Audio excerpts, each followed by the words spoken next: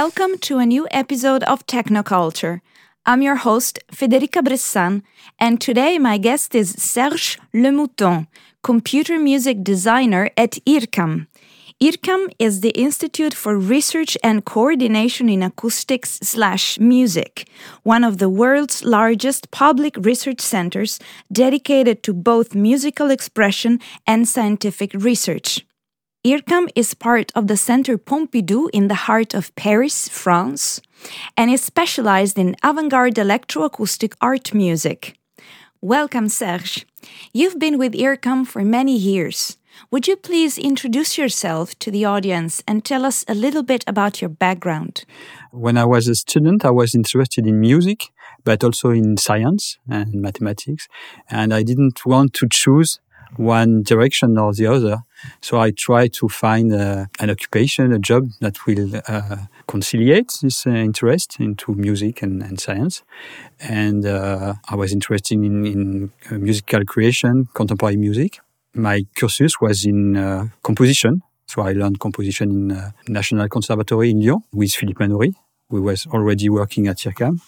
And then when I finished my study at the conservatory as a composer and computer music, I arrived at IRCAM, and I'm still at IRCAM since then. And it's a job that conciliates this interest into music and science, so I'm happy. You're one of the members of the working group on collaborative archiving and creative preservation of AFIM. AFIM is Association Francophone d'Informatique Musicale.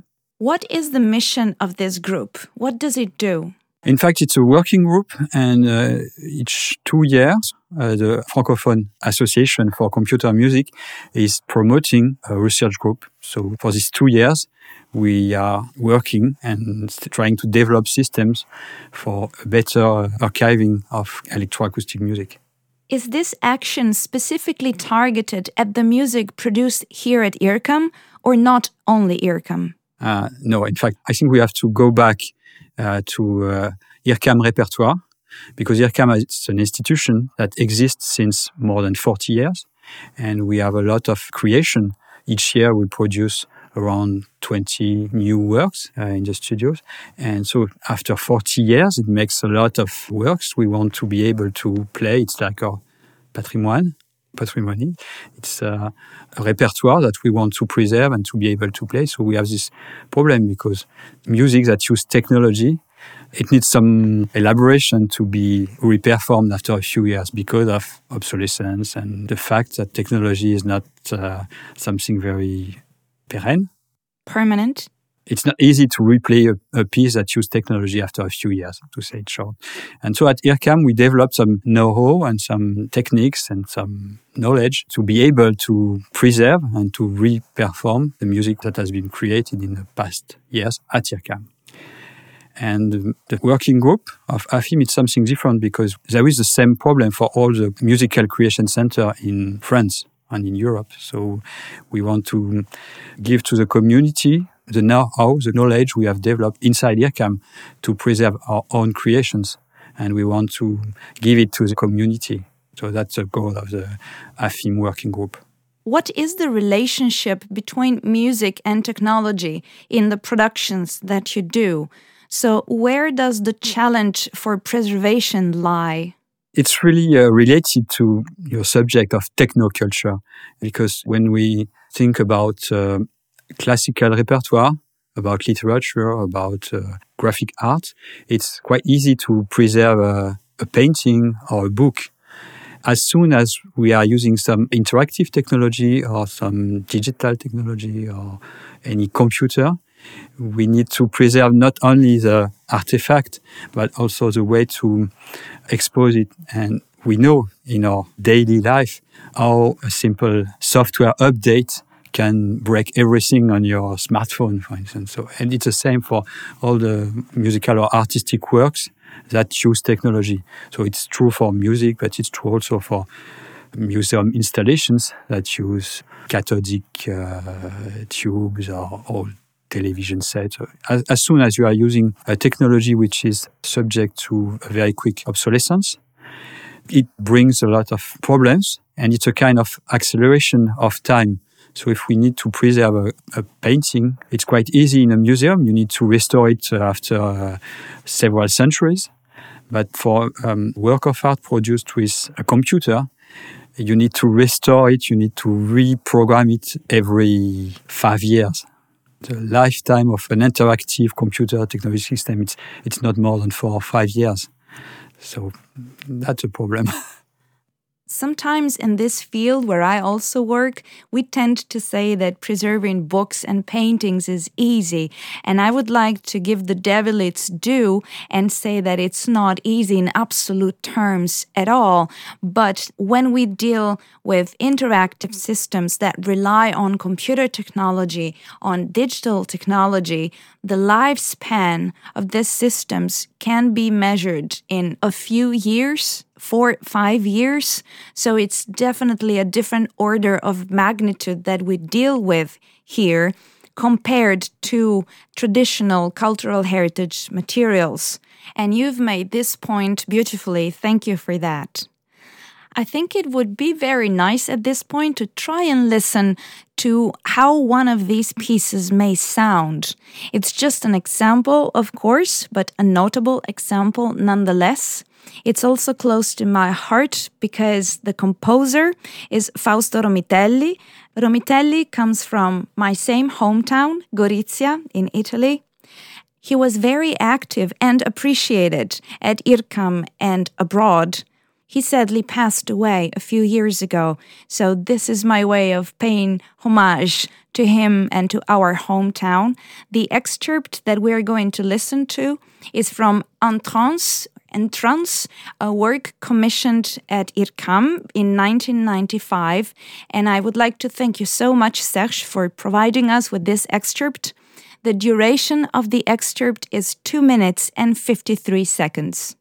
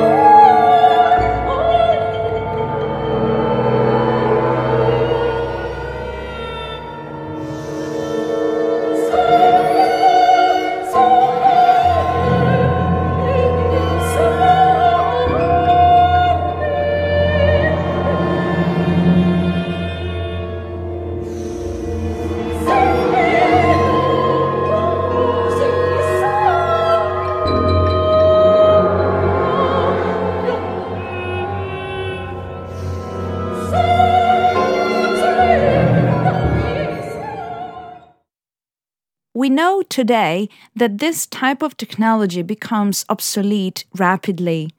But were we aware of this years ago?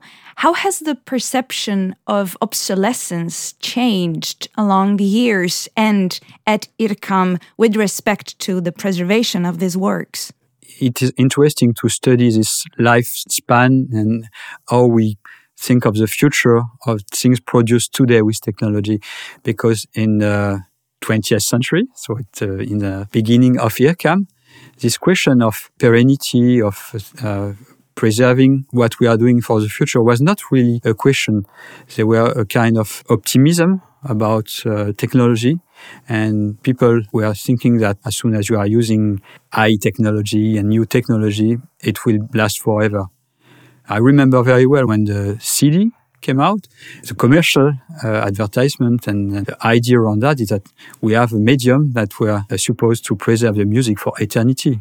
And now we know that it's not true. And for instance, I can find some CD, some recordable CD recorded in the 80s or in the 90s that are not readable at all today. So it was an illusion that with the technology we can last forever. And it was a very strong illusion.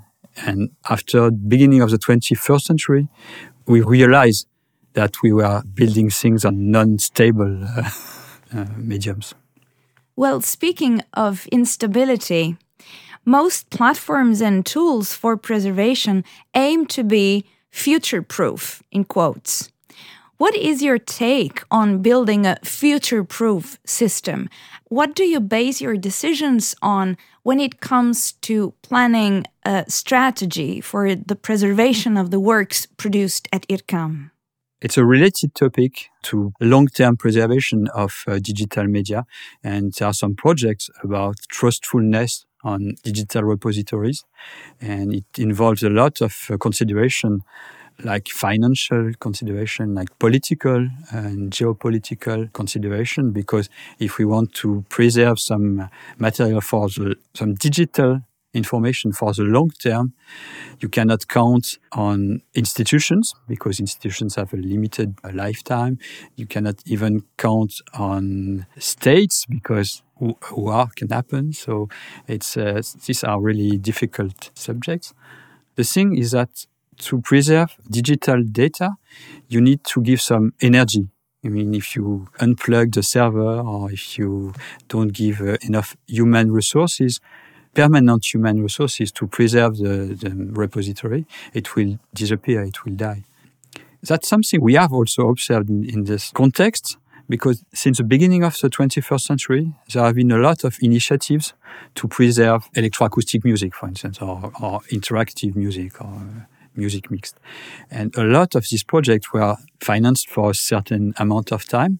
And after the end of the project, it disappears. So even on the internet, we can find a lot of repository, but as they are not maintained, they disappear. So I start to make a kind of cemetery of dead projects. And there are quite a lot. So now, about your question, we are trying to think about what I call meta-preservation, which means that we want to preserve not only the content of what we want to preserve, but also the container. So we want to preserve the preservation project itself. And that's also something we have learned from previous experiments, that you can give a lot of energy to a project, but if you don't think about the preservation of the project itself, it will disappear. And what you have done is done for nothing. Even if we don't know what the future will bring, IRCAM is taking action to preserve its own productions. You do have a system in place that collects all the information about these productions. So we have an internal system we are using to preserve our repertoire, which is called Sydney. And we are using this system at IRCAM Productions since 2008. We are using it on a daily basis to document pieces and also to retrieve the information when we want to perform the piece, or where someone outside of IRCAM wants to perform the IRCAM pieces. We are sending the information from the database. And how does Sydney work? It's a database with a web interface. So it's a website which is part of the BRAMS website, which is a public database with information on contemporary music. But the Sydney part is a kind of hidden part of Brahms, which is only accessible inside IRCAM. And what do we find if we look into Sydney? For each version of each piece, we can find 3 elements, very important elements. One is the list of material, hardware and software that were used for this precise performance. So it's important to know what are the technical material and software and hardware that we used at this time for the performance. The other element are the files. So we are preserving using several strategies, the files, so the software programs, max patches, sound files, a lot of different kind of files, and instructions. So text, a kind of instruction manual that tells the performer how to use the material and the software to play the piece. So it's just a written text with these instructions. Another important information is the name of the people that produce this performance, like the sound engineer, the soloists, computer music designers. Because even if we have all the information, like the files, the instructions, and the list of material, maybe sometime we want to speak with the people and ask them how it should sound. So it means that even if we are using high technology and computers and digital things, it's also important to find some witnesses of the event, because even if we are in high technology, oral transmission, oral tradition is quite important. So the information of knowing who were present to the performance is also crucial. And an important thing also to say about our system is that we are not preserving the work as item, as an object, but every new version of the work. So preservation item is a version of the work, is an implementation of the work, and we are preserving all the successive reworking of each piece. So the idea is that the work is not fixed, it's in constant evolution. So we want to have a system that is dynamic enough to allow this incremental preservation. What is the oldest piece that we find in Sydney? So in the database that we are using to preserve the production material for the IRCAM pieces, we can order it by creation date, production date, and the oldest piece in the Sydney database is a piece by the late David Wessel, who was working at IRCAM since the beginning, and it's a piece for tape produced with a computer, and it's a piece called Anthony. And it was produced on a 4A computer, which was designed by Giuseppe Di Giugno, and it was a first version of several real-time digital signal processing computers that will finally go to the 4X, which will be the kind of fer de lance, one of important computers in IRCAM history. And that was used for Répond by Pierre Boulez. So the 4A was used to produce the Anthony tape. And we can listen to an excerpt of Anthony right now. I understand that the concept of the piece is that of a rich sound spectrum that slowly evolves over time. So in order to appreciate the piece better, we would have to listen to it in its entirety. We only have an excerpt about 1 minute long, but we can still get an idea of how it sounded. So here is an excerpt from David Wessel's Anthony, produced with the 4A digital processor at IRCAM in 1977.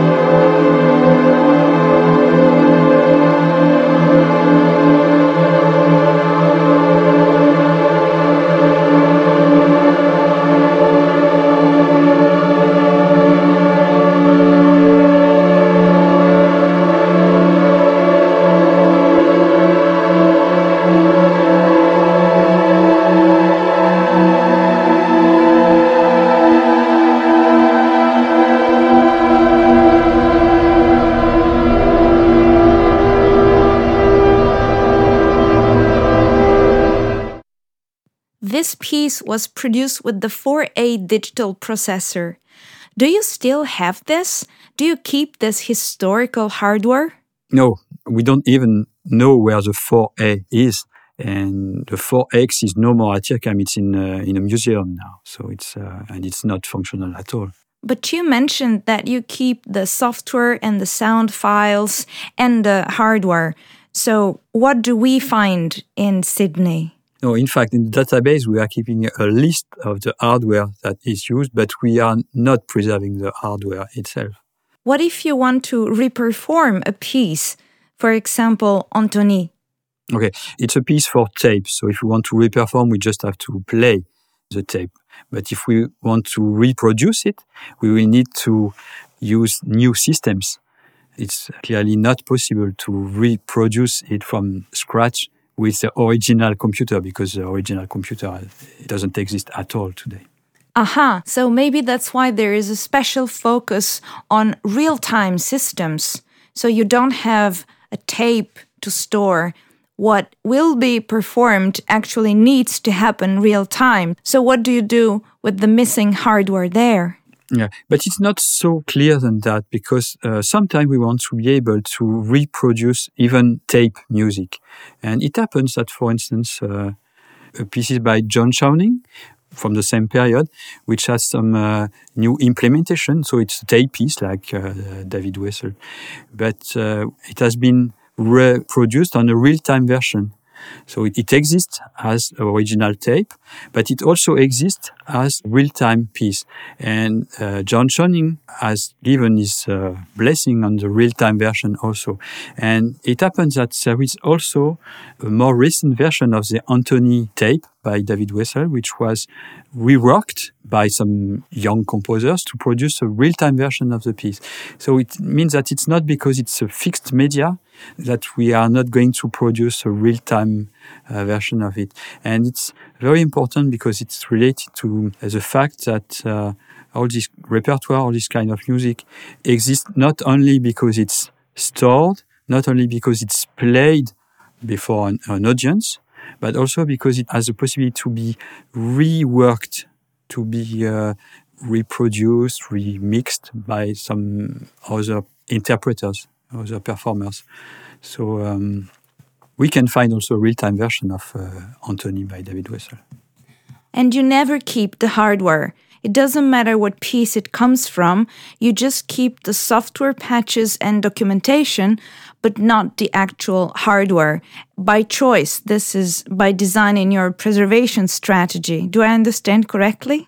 It's a good question, and I think it's a choice, because if we decide to preserve all the hardware, it means that we have to preserve really all the hardware, and we don't have the resources for that. So as we cannot preserve all the hardware extensively, it's not a subject. Each time we have to perform a piece with obsolete hardware, instead of trying to make this hardware work or trying to emulate it, we are trying to virtualize it, so trying to describe the process or the sounds in a way that is abstract enough to be able to reproduce it on several hardwares. And yes, it's a choice, because we can also make the choice of emulating old hardware, but we have not decided to go in this direction. And it's a choice, yes.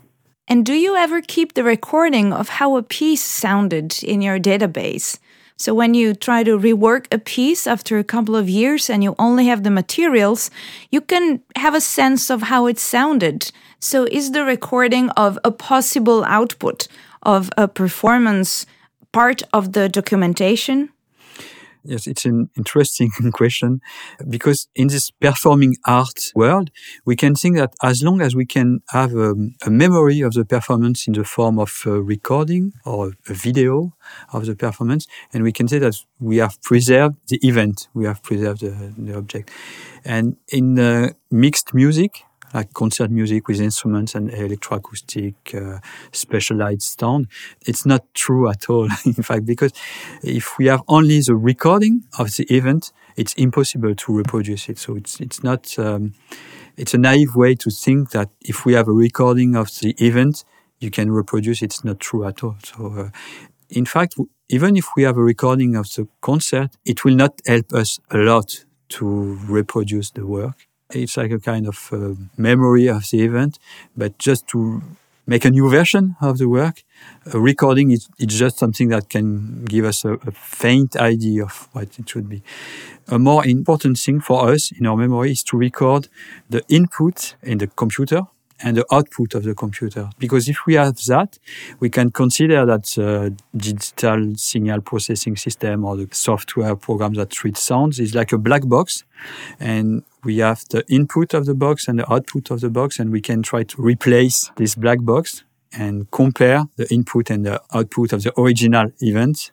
I mean, sending the input to our new version and comparing the output of the new system with the output of the old system, which has been recorded. And it's something that helps us better than having a recording of the whole event. How many works are documented in the IRCAM database? Can you give us a figure? At IRCAM, the repertoire of pieces created at IRCAM is around 800 or 900 since 1977. And in the database, we have preserved around 600 pieces. And how much of this material is public or accessible online, if at all? I think that at IRCAM we want to be able to give everything that has been produced at IRCAM to everybody, but it's not possible for legal reasons, because into this database we have a lot of different files, like published scores, like recording from musicians that didn't give the right to distribute the recording. So there are a lot of different elements which depends on different kind of property rights. So it means that we are only able to use it internally as long as we don't have cleared all the rights of all the files in the database, which is really difficult because there are a lot of different files from different origins, and we don't have the rights on all the files. There can be also some commercial softwares, and it's something that we can use only internally, and we cannot distribute it to everybody. And the most performed, the most played name in the IRCAM database is? Pierre Boulez. Pierre Boulez. Amongst all the composers that has been commissioned work at IRCAM, we can find Pierre Boulez, but it's not the most important composer in the database. It's composers like the others, but his pieces like Répond or Anthem 2 or Explosions Fixes are played very often in the whole world. So it's this music has a lot of diffusion, but it's just a composer as others in the Sydney database. When Boulez was director of IRCAM, was he aware of the issue of preservation? Was he sensitive to this topic? No, I don't think so. He was not a guy from archives, and he was more someone thinking about the future. So at this time, they have some idea about progress, art evolution, and he was more someone thinking about the future than thinking about the past. He was composer into a kind of tradition, but he was also of the generation of a kind of tabula rasa. He was not really interested so much in the past. But now, if we want to play his music, we need to preserve his patrimony, his memory. So he wouldn't even be obsessed over the preservation of his own production?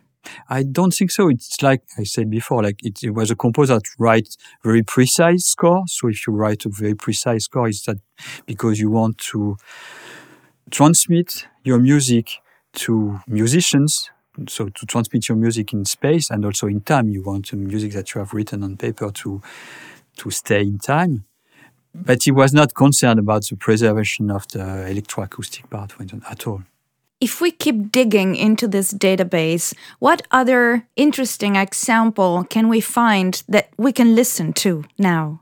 For instance, we have listened to the oldest piece in the database, and I can find in the database a piece that has a lot of different technological re-implementations. For instance, Jupiter by Philippe Manoury, which the first version was also for the 4X. But after that, there is a version for ISPW, which was the next computer with specially designed boards. which was a IRCAM signal processing workstation, which is also an old system which is not functional anymore. And after that, there was a version for C-Code graphics computer, and then a version for Max MSP. So there are a lot of different re-implementation of the same music. And in our CNET database, we can compare these different software implementation of the same works. And of all the re-implementations, which one are we going to listen to now? I have a version for 2004 that used the ISPW. Thank you for sharing this with us. We are going to listen to an excerpt of Philippe Manoury's Jupiter. The duration of the excerpt is 2 minutes.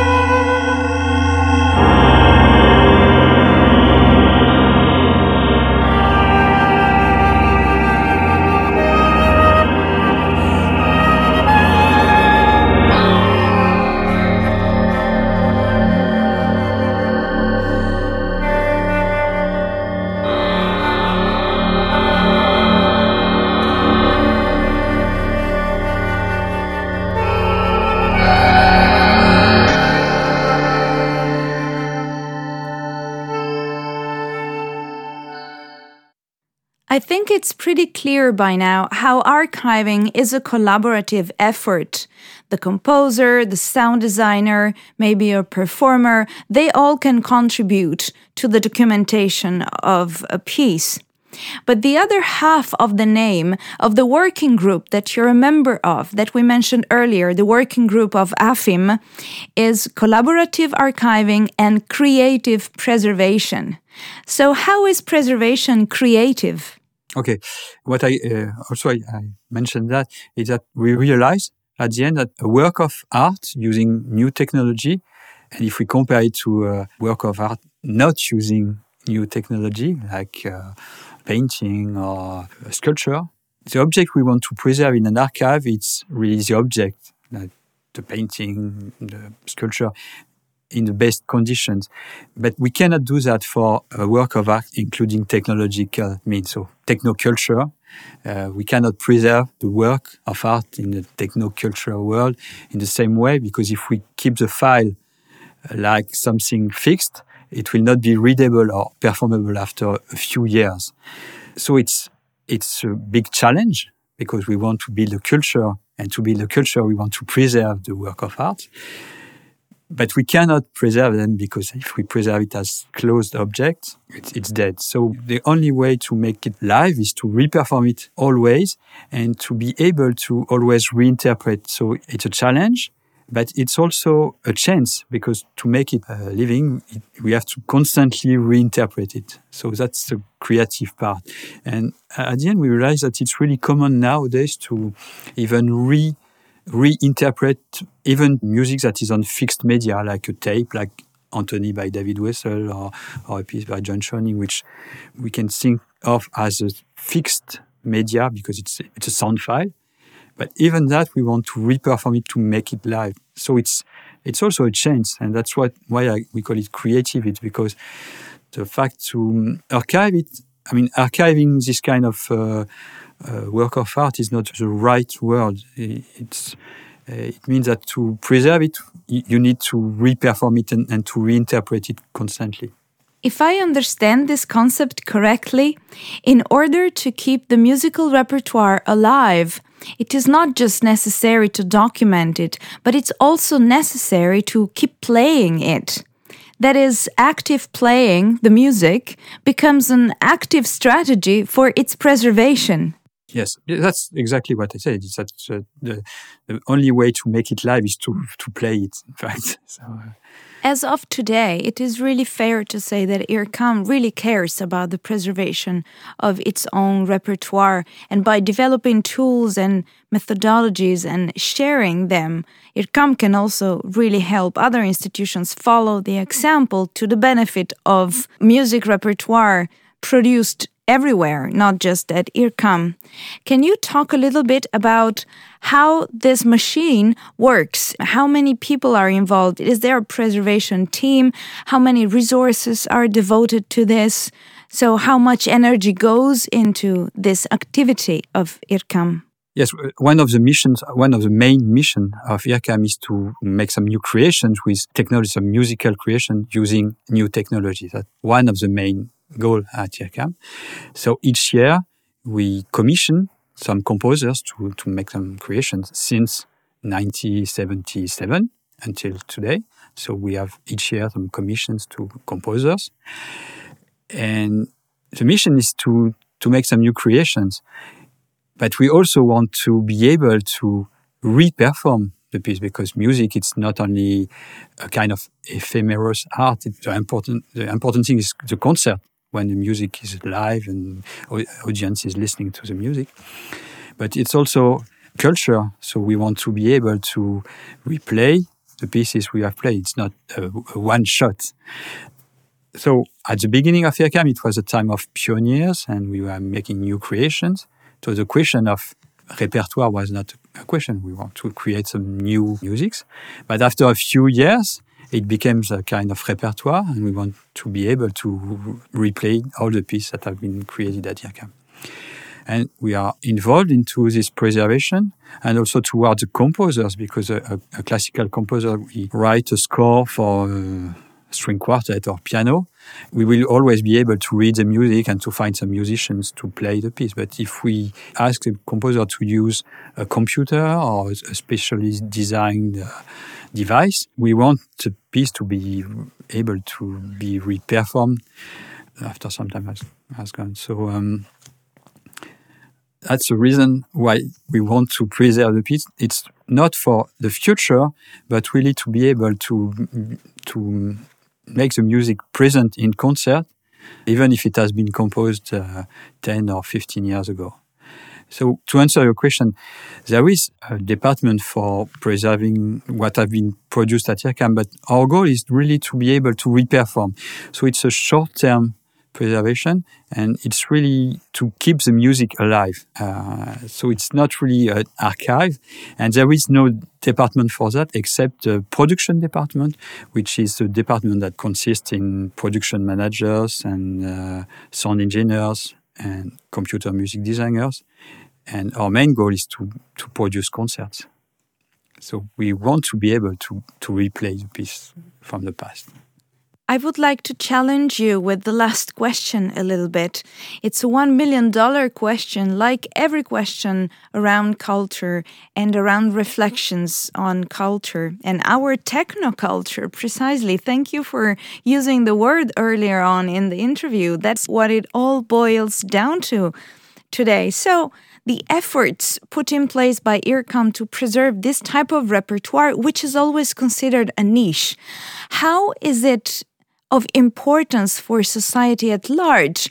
Or how is it important for people who are not directly engaged and involved with electroacoustic music? So how does this preservation effort fit and contribute to the big picture of cultural heritage today? Yes, we can think of music as something ephemeral, something that is an event that happens only once. And it's true because that's the nature of music, is something that is immaterial and that doesn't last longer than the event and the concert.